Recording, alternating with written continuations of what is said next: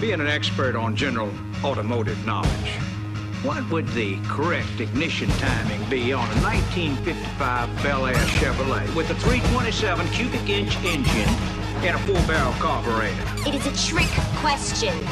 What's this? Because Chevy didn't make a 327 in 55. The 327 didn't come out till 62. And it wasn't offered in the Bel Air with a 4-barrel carb till 64. However, in 1964, the correct ignition timing would be 4 degrees before top dead center. Get ready for another hour of Drive Radio, brought to you by Colorado Select Auto Care Centers.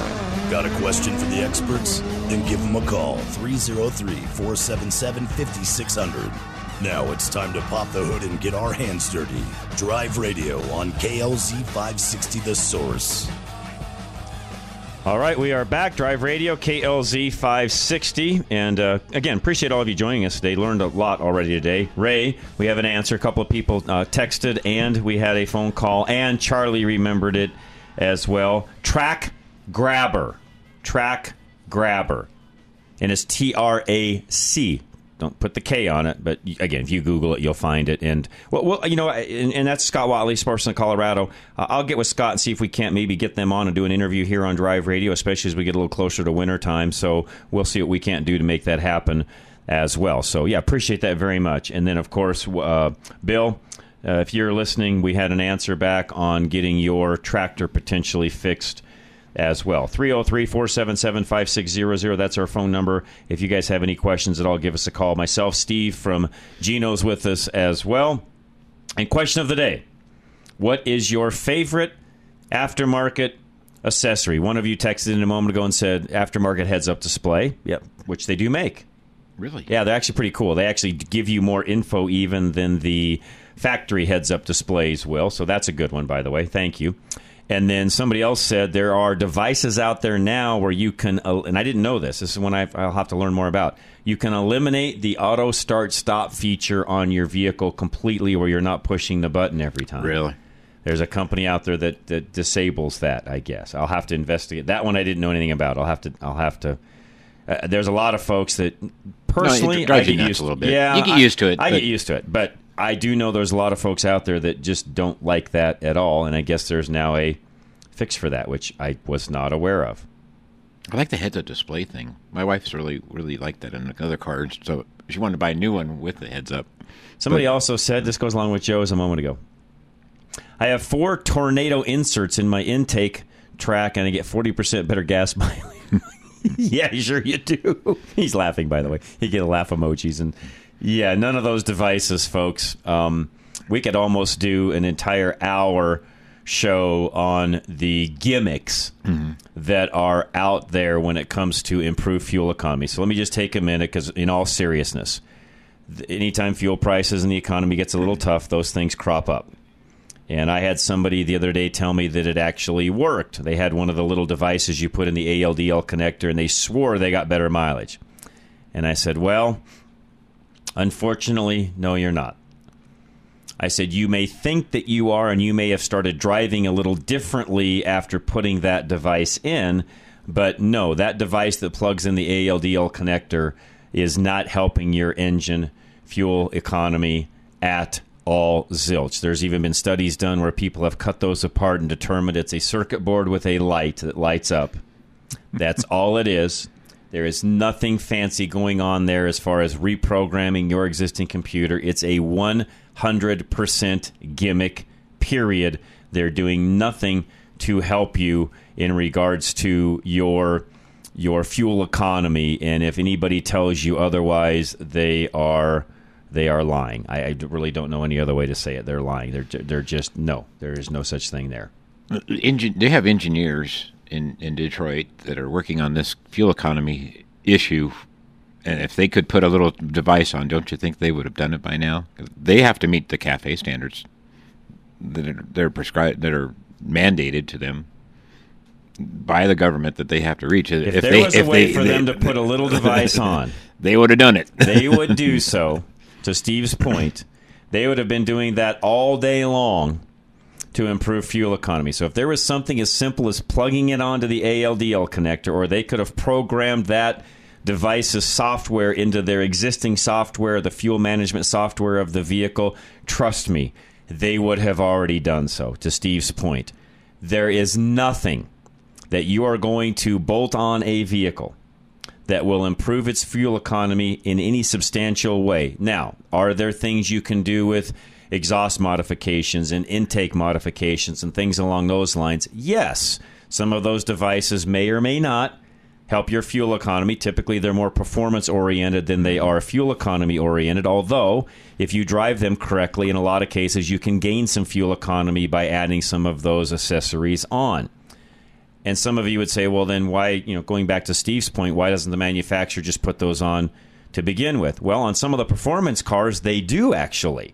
In some cases, they'll put a more free-flowing exhaust, and they'll put a cold air intake, and a lot of that will come from the factory that way. But on the regular, standard, run-of-the-mill production car, they don't, because it's more costly. And if you, over the lifespan of that particular vehicle, build 1 million units of a particular vehicle, which in some cases over time they may, and you add even just $5 to the cost of each car, and you're, not able to pass that on to the customer because the market won't bear that, well, think of what $5, $10, $15, $20, $50 over 1 million times does. Those are big numbers. That's why they don't do some of those things right off the bat. The other reason why, I always used to get this question a lot when I was doing, all the aftermarket stuff I did for all those years in my stores, in my shops. The other thing, keep this in mind. The manufacturer is building the car for a huge swath of customers. Everyone from the, I'm not exaggerating, 90-year-old person that needs to go to and from the grocery store all the way down to the 16-year-old that's just getting his license. They're building that car for all of that segment. Literally, one end to the other. They're building that car to be a reliable, safe vehicle for that entire segment. And when you do modifications to a vehicle, you're narrowing now that market and marketability, if you would, of that particular vehicle farther and farther down, depending upon what modifications you do. So keep in mind that they are building vehicles for the masses, not for you. Now, what the manufacturers have also learned is because of the aftermarket, they have learned that, we can build specialized vehicles. TRX truck in the Ram side, Ford Raptor, ZR2 on the Colorados, the new Ford Ranger off-road unit, the Raptor Ranger, I should say, the Bronco Raptor. I mean, okay, I can go down the list of the items or the vehicles that they have now made that are pretty customized for a segment of the market.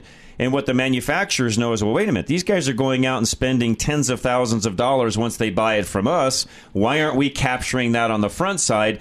So we will. We'll make a Hellcat. We'll make a TRX. We'll make a V8 Jeep. We'll make a Ford Raptor and Ranger Raptor and.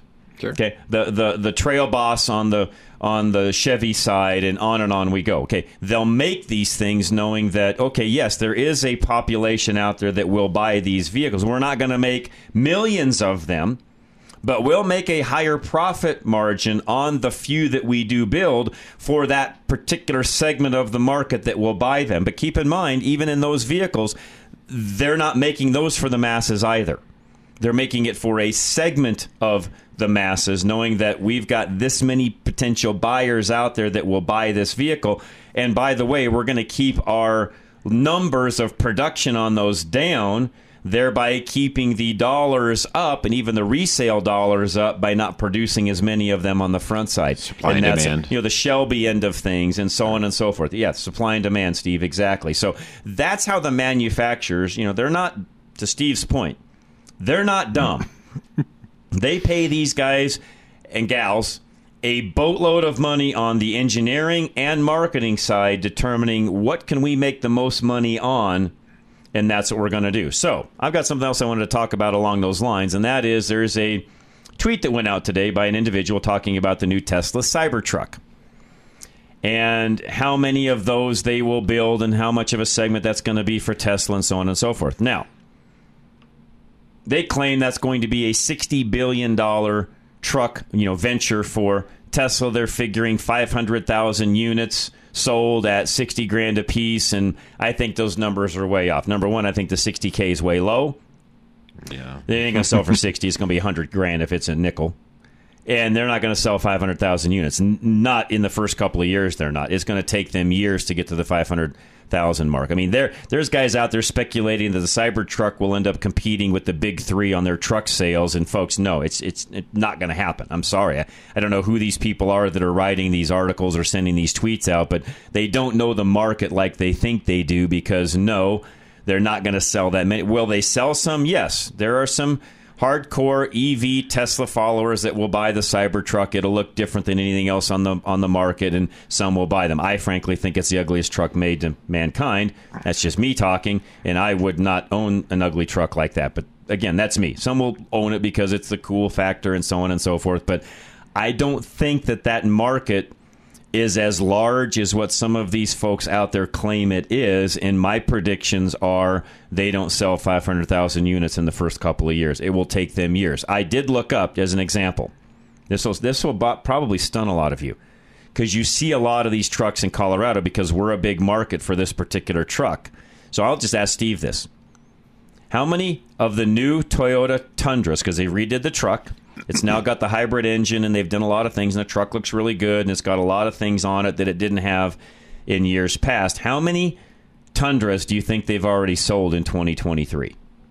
Oh, I have no idea. They've pre-sold a ton, I bet. Give me, just throw a number out to me. 500,000?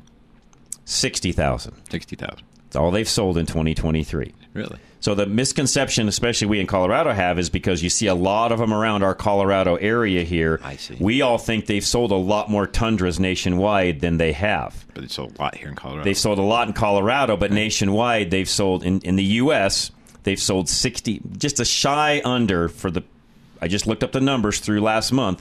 They've only sold in 2023 60,000 units. Not as many as you think. Point being, if Toyota and a new Tundra and all of its technology and so on can't sell more than 60,000 in a 6-month time frame, so they may get to 120 by the end of the year, what makes you think they're going to sell 500,000 Cybertrucks? The cool factor is not that cool to be able to sell 500,000 units. So that was my point with looking up the sales figures on Tundra today, because that's a great example of, I think, people in Colorado thinking there's a lot more of them being sold. I really thought that number, like Steve, was going to be much higher. I figured it'd be 150, something like that, yeah. Maybe even 200. Now, halfway through the year, I didn't think it'd be 150, but I thought we'd be at 100 roughly, maybe. We're not even close to that halfway through the year, and that's been a very popular truck for Toyota with the redesign and everything of it. So, food for thought. Question of the day, what's your favorite aftermarket car or truck accessory? Of course, any other questions you've got for us, lines are open, 303-477-5600. Text line 307-200-8222. We'll be right back. This is Drive Radio, KLZ 560. Gino's Auto Service is celebrating 40 years in business with an air conditioning recharge special. Refrigerant in your air conditioning systems needs to be able to absorb heat to cool your vehicle's interior. But refrigerant gets contaminants, evaporates, and breaks down over time. We use a cooling machine that takes out the refrigerant and cleans it. Then we put the clean refrigerant back, topping off with Freon at the right level. Stay cool this summer by making sure your system is up to date and ready for this year's summer heat. Gino's is a Colorado family-owned business and proud to serve families in Littleton for 40 years. We back up our work with Napa's nationwide 36-month, 36,000 miles peace of mind warranty. We invite you to check out all our Google reviews. Give us a call or go online to schedule an appointment. To make your life simpler, Gino's offers loaner vehicles so you can drop your car off and pick up when ready. We're AAA approved and located at Bowles and Platte Canyon. Stop in or visit us online at ginosautoservice.com. Your next oil change could change the life of your vehicle forever. If you think that's a tall order, maybe you've been getting the wrong oil change. A BG Performance oil change comes with a lifetime of engine and fuel system coverage. And something else, peace of mind. Where do you find it? Find a shop in your neighborhood at bgfindashop.com. That's bgfindashop.com. Because an oil change that offers a lifetime of peace of mind is a change worth making. BG. Do you know what to do in a traffic stop? Kevin Flesh would like to give you a few tips to help keep you and your passengers safe. If you are being pulled over for a traffic violation, slow down and put on your hazards, find a well-lit location that is out of the lane of traffic, keep your hands on the wheel where the officer can see them, and be polite. If you feel it's necessary, record the traffic stop, and then if you need any legal help, call Kevin Flesh at Flesh Law Firm. Kevin is our legal eagle and is an expert in traffic, altercations, and accidents. So put this number into your phone, 303-806-8886. You can also find Kevin online at fleshlawfirm.com. Kevin Flesh, Flesh Law Firm, and proud sponsor of Drive Radio. Napa know-how. A Napa guy knows that by the foot, there's no better ride than an old station wagon. Room for 6 people facing forward, 2 people facing backward, and a whole lot of luggage, lumber, and bicycles haphazardly strapped to the roof. If you can parallel park that beast, you can park anything. And with some quality parts and a little Napa know-how, you can keep your land ship running longer, stronger. It's not obsolete. It's a rare treasure. That's Napa know-how. Napa know-how. Have you been thinking about a new pair of glasses? Maybe some prescription sunglasses? Well, look no further than Stack Optical. Since 1968, yes, you heard me right, since 1968, Stack Optical has been providing the most comprehensive quality ocular care for their patients. This family-owned business is proud to be one of the few optical offices that has their own on-site eyeglass production and eyeglass repair studio. Stack Optical, located at 2233 South Monaco Parkway, features the most extensive lines of eyeglass frames, sunglasses, and contact lenses to ensure that you love your appearance and experience superior comfort. Our comprehensive eye exams proactively diagnose eye conditions and diseases while providing the most accurate vision care. We welcome you to experience a lifetime of superior ocular care from doctors that are devoted to your eye health. Call now for your $69 eye exam, 303-321-1578. At Stack Optical, you'll see the difference.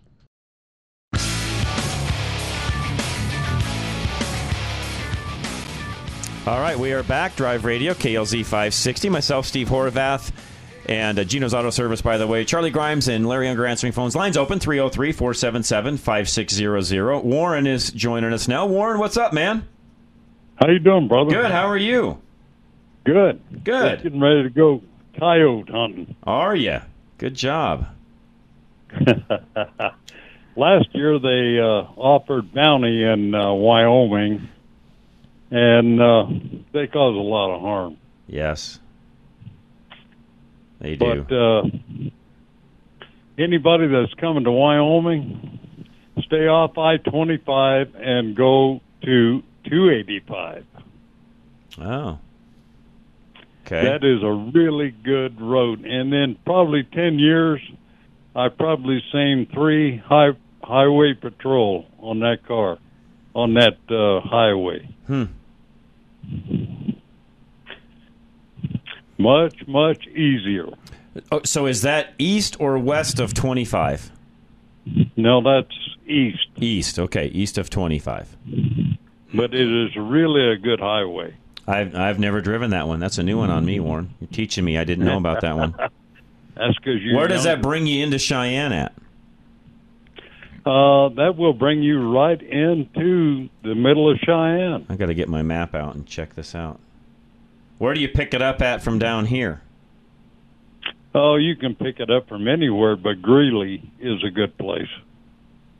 Oh, you're right. I see it. Okay, yeah, you're right. And a couple of weeks ago, John, just curious, I sent you some pics on the well truck. Yes. And what were your initial thoughts on that?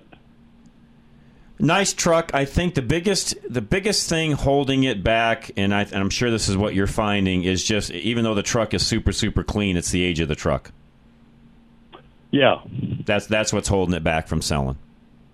Other than that, fabulous truck. Nothing wrong with it at all. It's the age of the truck. The equipment on it is I even checked with my boy that the equipment on it is fabulous. I think the biggest thing holding it back is the age. Yeah. And if it were a diesel, probably the age wouldn't even affect it, but with it being a gas engine, those two things I think are affecting it more than anything. No, that's all right. I'm just curious. I'm wondering if you wouldn't be better off separating all the equipment off and then just selling the truck with a flatbed if you wouldn't be money ahead doing that, Warren. You know, I've thought about that, but I lean against that simply because it just takes the money equation out of it. Yeah, no, and it's a longer process, as you know. Yeah, doing it that way. That's the downside. I'm just curious. And but really quick, I say all that to say this: once he gets down here, I may have him still come up and look at that, and he's coming next month. Well, that's which isn't far away. A couple of weeks is all now. Yeah, and just take it easy, buddy. You're doing a good job. I'll do it, Warren. Thank you, man. Appreciate you very much. And somebody asked which of our shops sells tires at cost. I believe Extreme is still doing that up in Parker. Although Bruce, you're in Broomfield, I think Legacy and Boulder will do the same thing. So if you call Josh up at Legacy, he's got the same deal on tires that Extreme does. So we've kind of got it at both ends of the city. So if you want, call Legacy up in Boulder, and I believe they're doing the same thing as well. And how many GM units have been sold since January? GM sold almost 200,000 from January to April. Yeah, in other words, almost, well, literally over triple of what Toyota sold, and that's just GM. That doesn't count what Ram did and what Ford did on F-150. So if you combine those three, even against what Toyota did, it's substantially different. And then you look at that into what Tesla's thinking of doing on the Cybertruck. And again, not against the Cybertruck at all. It's not what I'm saying. Not my favorite truck as far as how it looks. It's just, to me, too futuristic and weird looking for me. I mean, I guess there'll be all sorts of features and things that it comes with that may make it cool. I don't see them selling that truck for $60,000 personally. I mean, I think the reason for that and how I can back that up is most of these trucks, even that I just got numbers on, weren't sold at 60,000 trucks or at $60,000 either. Yeah, you can't touch a truck. It's hard to. Yeah. You can buy a work truck and some basics for that, but if you've got any kind of equipment on it at all, it's not even $60,000. I don't know where the $60K figure on the Cybertruck is coming from. I didn't go to Tesla's website to see what they're even advertising it for, but some writer said $60,000. I don't see them doing $60,000 on that truck. Now, maybe that's their profit in it. I don't know where the guy was getting the $60K from. I didn't see the breakdown to know where the $60K figure was coming from. I doubt there's that much profit in it, but I don't know.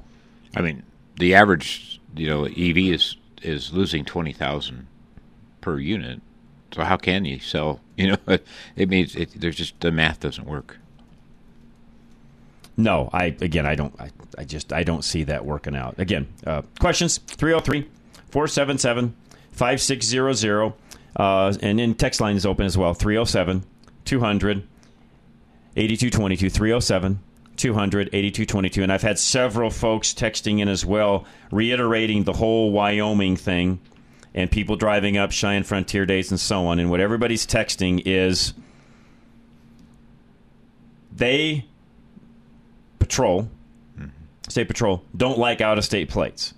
So the minute you're coming up from a exterior state, especially Colorado, because we have weed here and they don't have it legal there, that's one of the first things they look at. I know the same is true for Texas, Kansas, and so on. That's one of the first things. Nebraska, that's one of the first things they look at when they see a Colorado plate is this somebody that potentially would be a weed person? I know that for a fact. So that's the first thing they look at. Point being, if you're from Colorado plates, and you're traveling up there, you better mind your business. You better not be doing anything, no funny business, no speeding, no nothing. You better be watching what you're doing because otherwise you're automatically a target rolling through there with Colorado plates to begin with. So just fair warning. I opened up the last hour with that, and everybody that's texting in from Wyoming is saying the exact same thing. So if you're going to go up there, mind your P's and Q's, and any friends that you may have, same thing. You need to tell them the exact same the exact same thing, because you could end up, in a kind of a world of hurt there when it's all said and done. So just be really careful when you do that. All right, give us a call. We got lines open, 303-477-5600. I got a few topics to cover here in a moment with Steve if nobody calls, so hang tight. We'll be right back. Drive Radio, KLZ 560. Hello, Drive Radio listeners. This is Chris Hammond with Ken's and Leslie, distributing your local BG Products distributor. Back again this week with your BG Tech Tip. This week, we're going to get a little controversial because, you see, if you're anything like me, when you learn to drive, you learn that when you see a merge or lane ending sign, you should move over as quickly as possible. And all those other knuckleheads flying past you, well, they needed to pay better attention. It turns out that most drivers change lanes too early when they see a merge sign, thus causing a speed differential and a traffic backup. What traffic engineers and experts actually recommend is staying in your lane as long as possible before merging and merging at what they call the zipper point. Thanks a lot, Dad. Studies show that by just merging at the zipper point, traffic delays and backups can be reduced by as much as 40 to 50%. I know, that feels like cutting to the front of the line, but the truth is, it's just the right way to merge. Thanks again, Drive Radio listeners. This is Chris Hammond with BG. We'll talk to you again next week. Do you know that your windshield is getting more expensive to replace? Most vehicles have options that help keep the vehicles from avoiding accidents or even keep it in the traffic lane. These windshields require more than just a replacement of the glass. They also require a calibration of the computer system to make sure everything is operational to the specifications the manufacturer set when the vehicle was built. You can't trust the traveling glass replacement shop to do these necessary calibrations, as they require special equipment and, in most cases, an indoor shop to perform the calibration.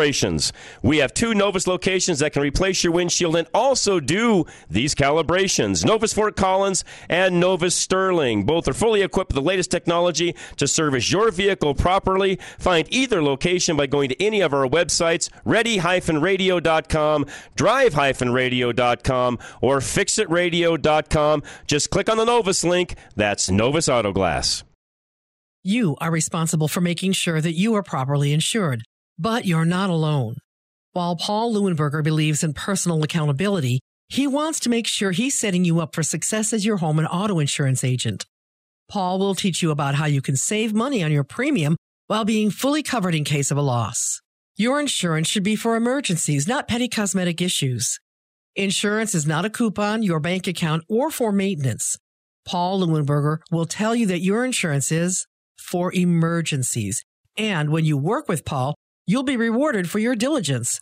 Ask him about their incentivizing rebate program. Take a higher deductible and take responsibility. It's just one of the ways they can afford to keep their rates low. Take control of your life. Take responsibility for your insurance coverage. Call Paul Leuenberger with American National Insurance now at 303-662-0789. That's 303-662-0789.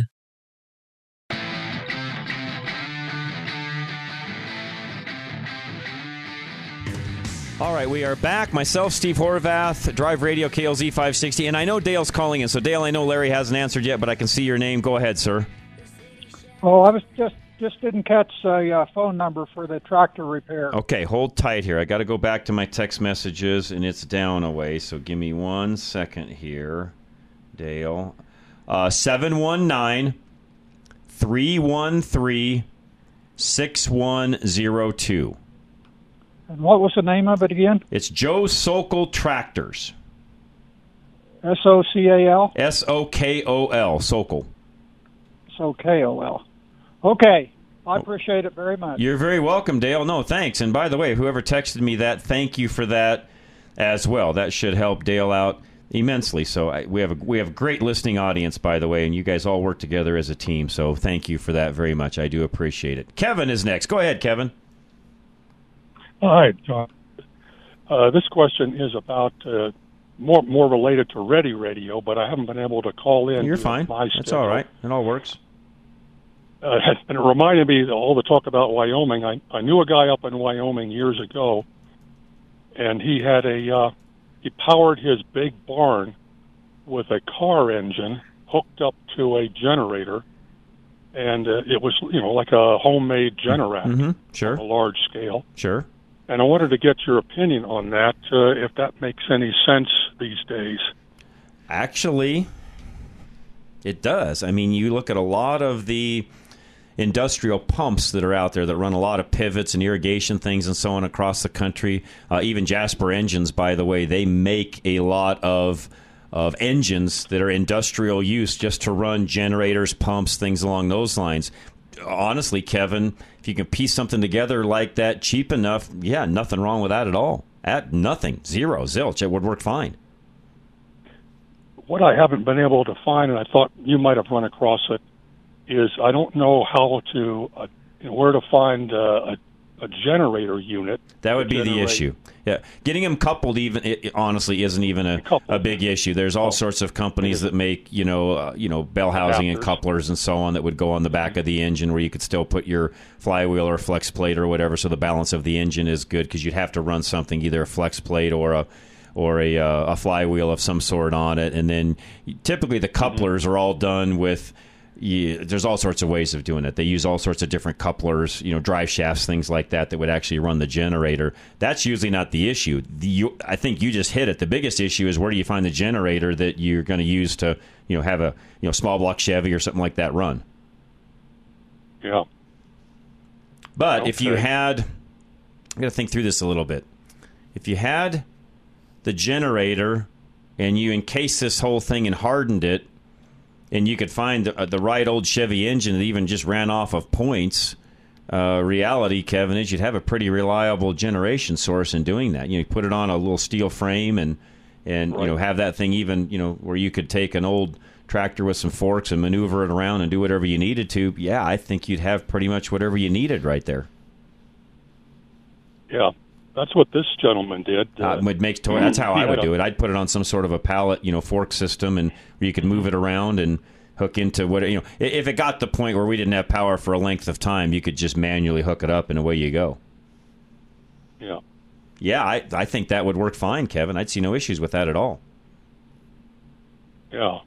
Biggest thing is where to find a generator. And that part, I have not researched, where you find an actual generator itself. I'm sure somebody sells them. I mean, they make components for all the big generation units that are out there. I would think you could just, you'd have to size it accordingly, but I think you could buy a generator pretty easily, and you could get a pretty big one. I mean, if you could get a 4-cylinder or V6 or even a small block Chevy to run it, you pretty much put whatever generator unit behind it you'd want. I mean, minus the big ones that are running, off big diesel cat engines and so on. But any medium-sized generator like that would work fine, I would think.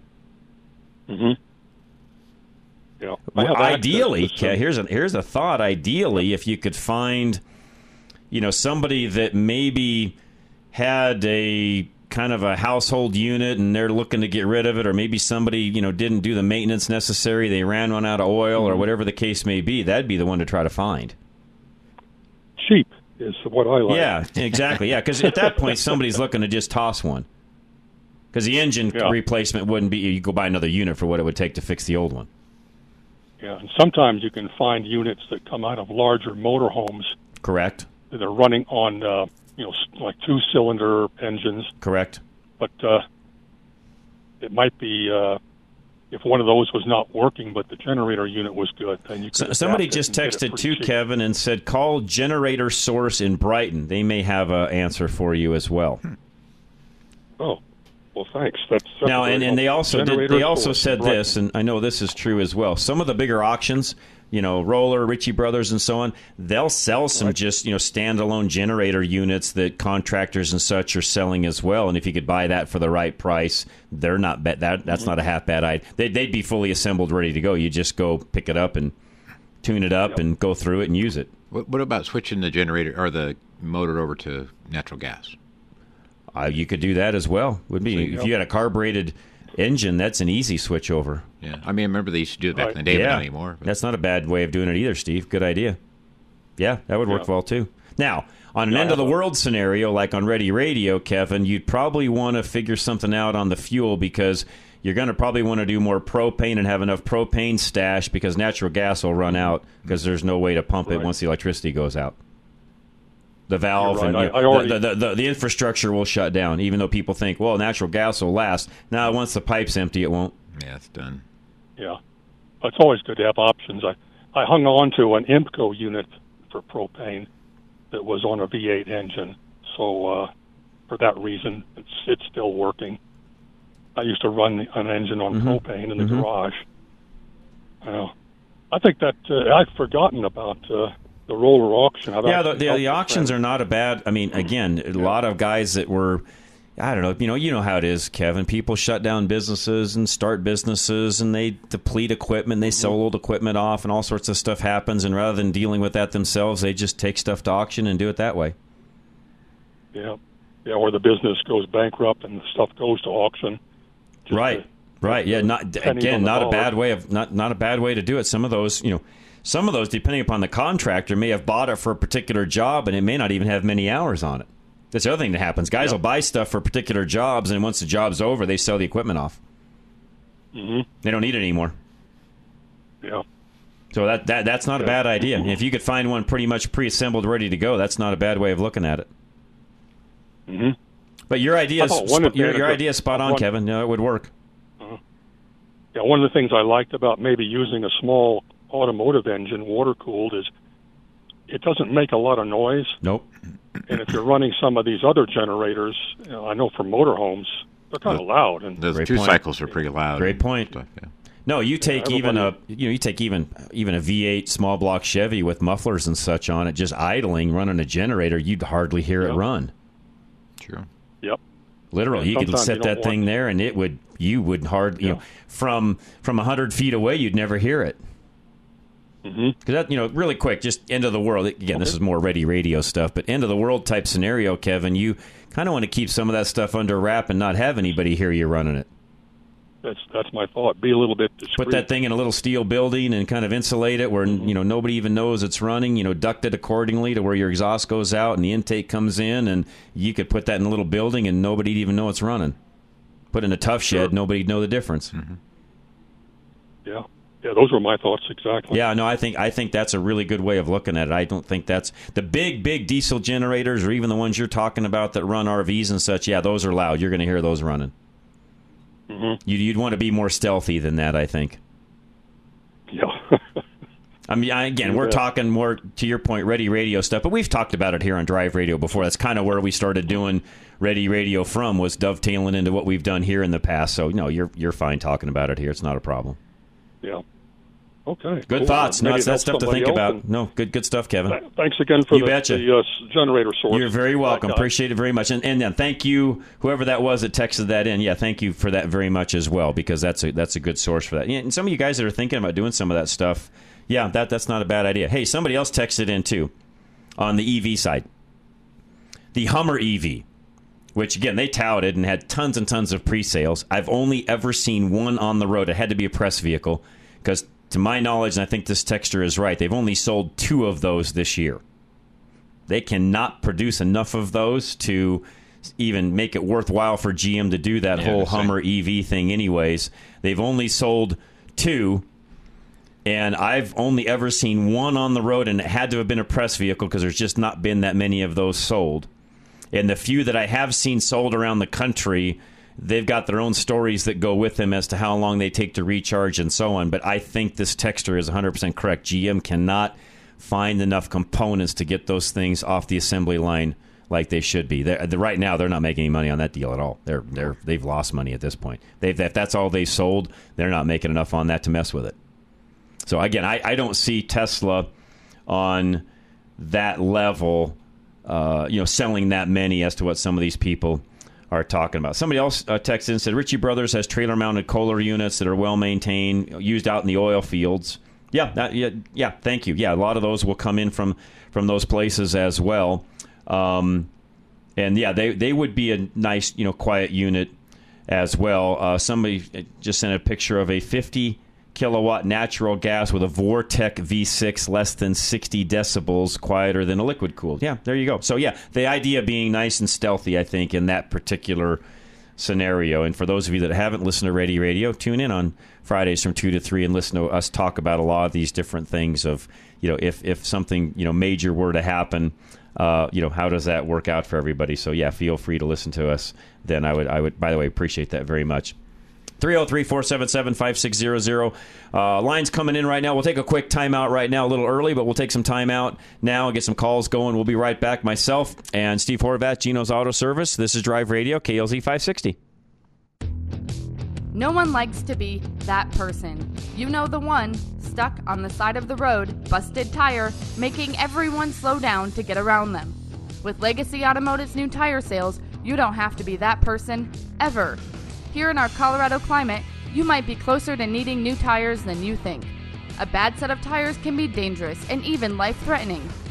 Tires should be regularly examined for cracks, bulges and blisters, and other signs of wear and tear on your vehicle.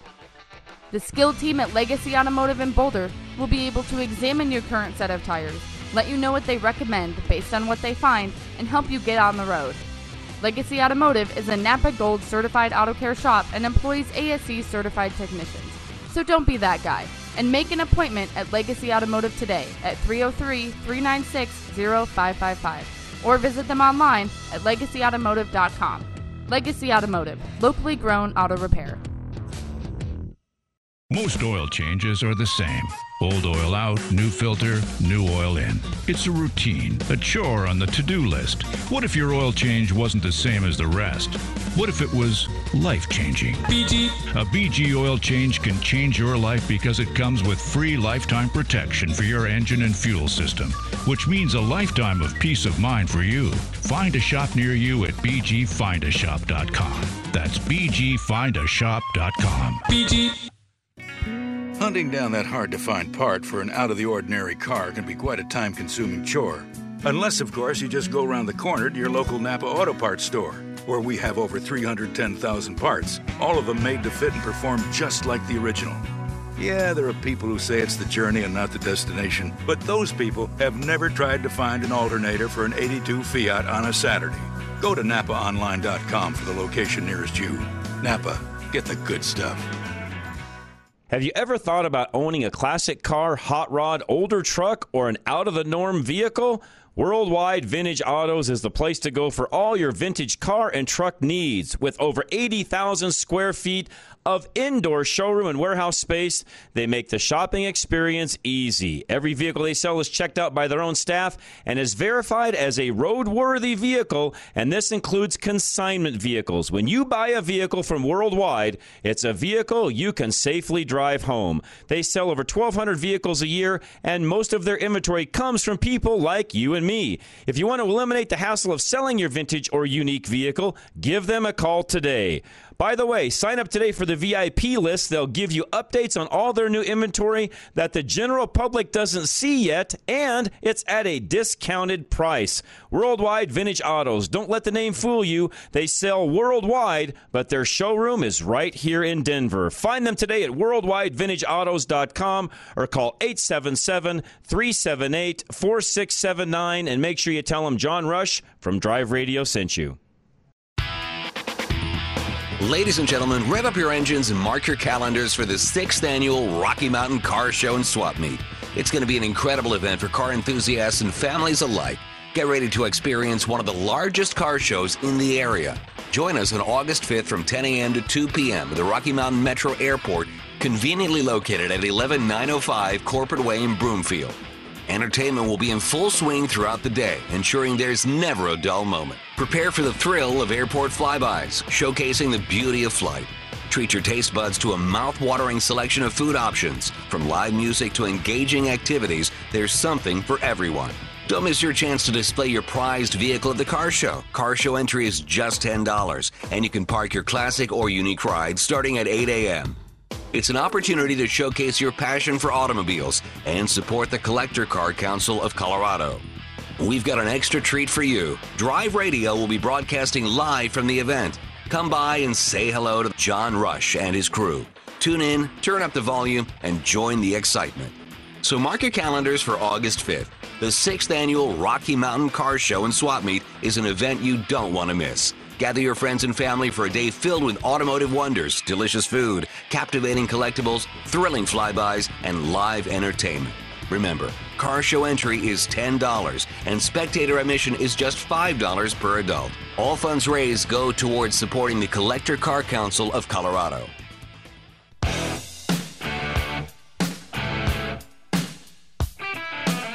All right, yeah, and don't forget, next week we'll be out at the Sons of Italy car show, the Red Lion Run, next Saturday at Leprino Foods. The week after, you just heard the ad, we're also going to be up at the airport, Rocky Mountain Airport, the old Jeffco, that used to be the name of it, but it's up there in Broomfield, basically. We're going to be there the following week with Dick and his crew for the Collector Car Council. So 2 weeks in a row, we're going to be out. So this will be our last day that we're actually in studio for the next couple of weeks, and we're going to be out and about. Openings towards the end of the month. Okay, too. perfect. Well, I'm working on something let for me you know for on that and too. we'll make all that happen as well. So, all right, perfect. All right, let's go right to the phones. 303-477-5600. Mike in Westminster, you're next. Hey, John, how's it going? Good, sir. Last week we talked, and during the show you mentioned you wished somebody a happy birthday.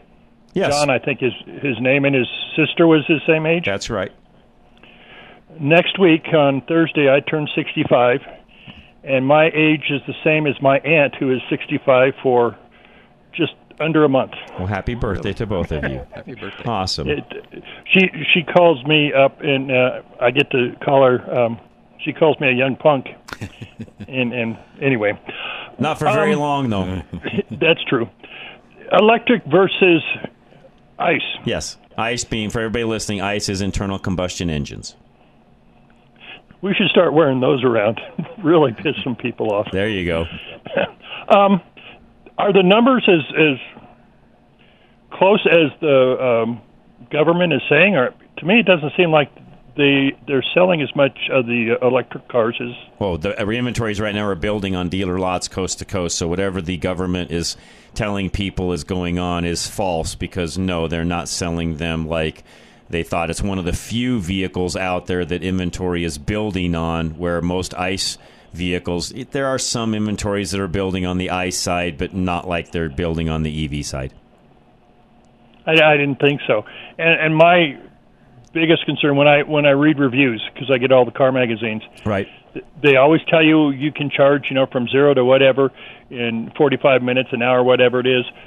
But yeah, and by the way, Mike, those guys are, I'm just going to say it, most of those journalists are lefties. They're knuckleheads. They have no idea what any of this really even entails and is all about. They're going off of some report that's been handed to them. Some of them may have been out on the road and actually done some testing, and those guys you'll actually see real reviews from, and they'll give you the real brass tacks on how things work. But most of these journalists are, I'll just be straight up honest, I meet these guys at events and so on. They're knuckleheads. They have no idea what's going on, Mike. Yeah, but they're not even car guys. They're riders that somehow got into the car world, and they don't know diddly squat about a car. Well, it's kind of like, I work repairing postal equipment. We have people that don't know a thing about mechanics trying to tell us how to repair things. That's what most of the journalists are as well. But, they don't tell you how much it's going to cost you to charge on level 3. It's expensive, by the way. Level 3, for everybody listening, level 3 is DC charge. So it's going straight into the battery on the EV vehicle. And yes, Mike, it's very expensive because, as you know, that technology to do that isn't cheap. When Harley first came out with their electric bike that you saw in the Adventure movie, right? The reviews out there, and I just wanted to see what they were saying. If you drove it like a normal man, you would get 120, 130 miles to a charge. Okay. If you drove it like you stole it, you'd get 90. Okay. If you charged it on level 1, it'd take you about 12 hours. Okay. And if you charged it to 45% or 45 minutes would get you 80% on level 3, and an hour would get you 100%. But at the time, it was 56 cents a minute.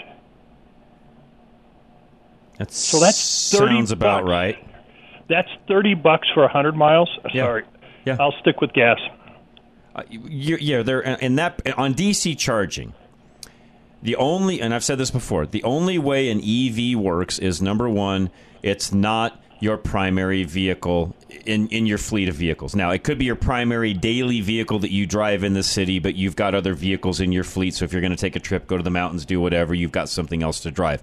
These are vehicles typically right now, Mike, being sold to the upper middle class and above. Yeah, there's some regular middle class folks buying them, but not very many. Most people buying these are upper middle class or above, and they've got it as a second, third, or fourth vehicle. They've got a level 2 charging station at their house whereby they're able to charge at night and do some things cheaper that way. And in that case, yes, you can drive that vehicle fairly economically as far as the driving miles goes, but you had to buy it and the charger to begin with, so you've still invested more money than if you would have bought its equal vehicle in an ICE version instead.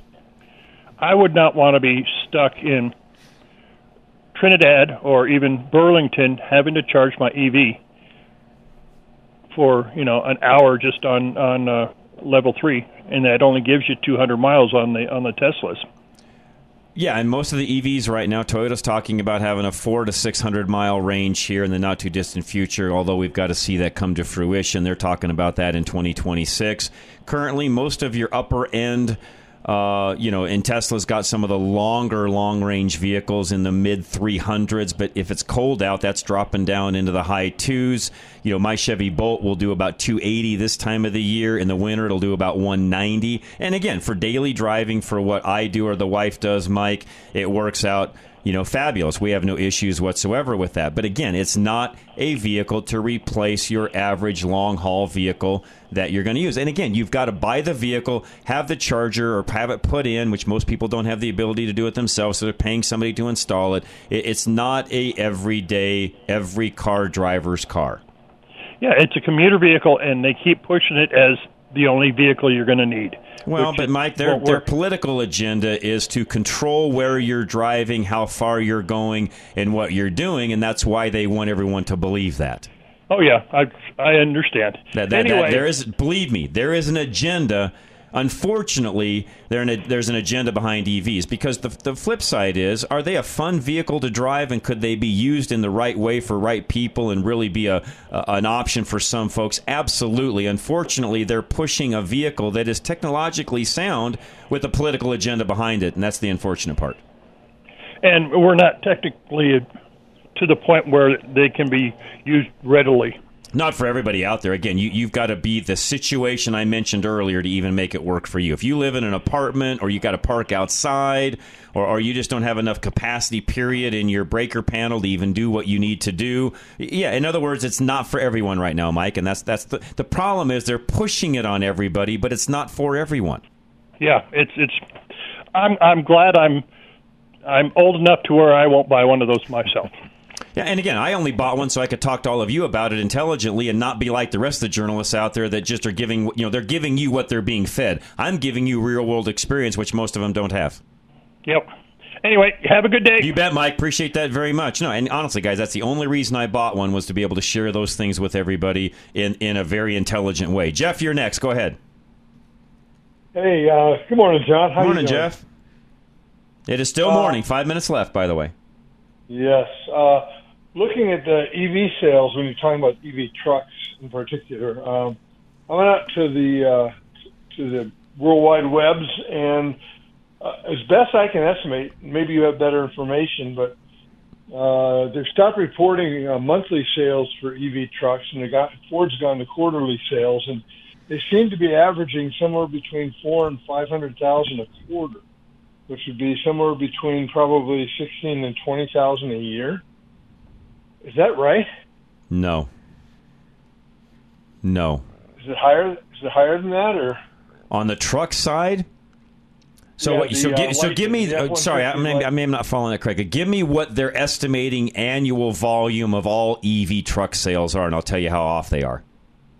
Well, what I couldn't find was that they said that Ford is building the plant for the F-150 Lightning to build up to 150,000 a year, but when they talked about quarterly sales for the Lightning, that was only from 4,200 to 4,600 a quarter. That's about right, and then that's probably a close number. They're not going to come close to that 150 for several years, Jeff. In my opinion, they got to find buyers that'll even spend the $100K plus for them in the first place. Yeah, well, they've also dropped the price from $4,000 to $6,000, ostensibly because Tesla's dropped their price. But yeah, but then the dealers are still charging 10, 15K over stickers. So have Ford explain to me how that works. Yeah, I don't know. Because it's not, is my point. It's not. Yeah. And they're not selling as many as they want to or even could be. That 150,000 a year mark, they're way off of that. And even that, Jeff, as you know, is a little over 10% of all F-150 sales. They sell almost 1 million F-150s a year. Yeah, so that's still a fraction of what they do in all F-150s. Right. So that to the point of that 500,000 Tesla trucks. Yeah, I just don't see I don't see the 5. Cybertruck doing that, Jeff. I just don't see the numbers adding up there at all. Right. Same here. And then I have a question. Worldwide, you're one of your sponsors. Do they do anything with parts for older vehicles? No, they do not. But my guy Craig, who I interviewed here just a few weeks ago on Fix It Radio, Craig Nelson, Peak High Performance, he will do those instead. Okay, I was just wondering if that might be a good sideline for them to get into some sort of... I think they do 1,000 units a year. They're doing enough with the vehicles themselves where the parts thing is a whole nother world. Well, I don't mean stocking them. That would be hard. Even selling them for people, Jeff, and believe me, I just from helping Craig and doing what we're doing there, it's its own business. It's a complete sideline out of the car side. Well, I will defer to your knowledge and experience on that since I have none. And then one simple thing, and this might seem oddball, but it's kind of a personal project of mine, is I hate using the word middle class or lower class or upper class because those are all Marxist terms. Marx and Lenin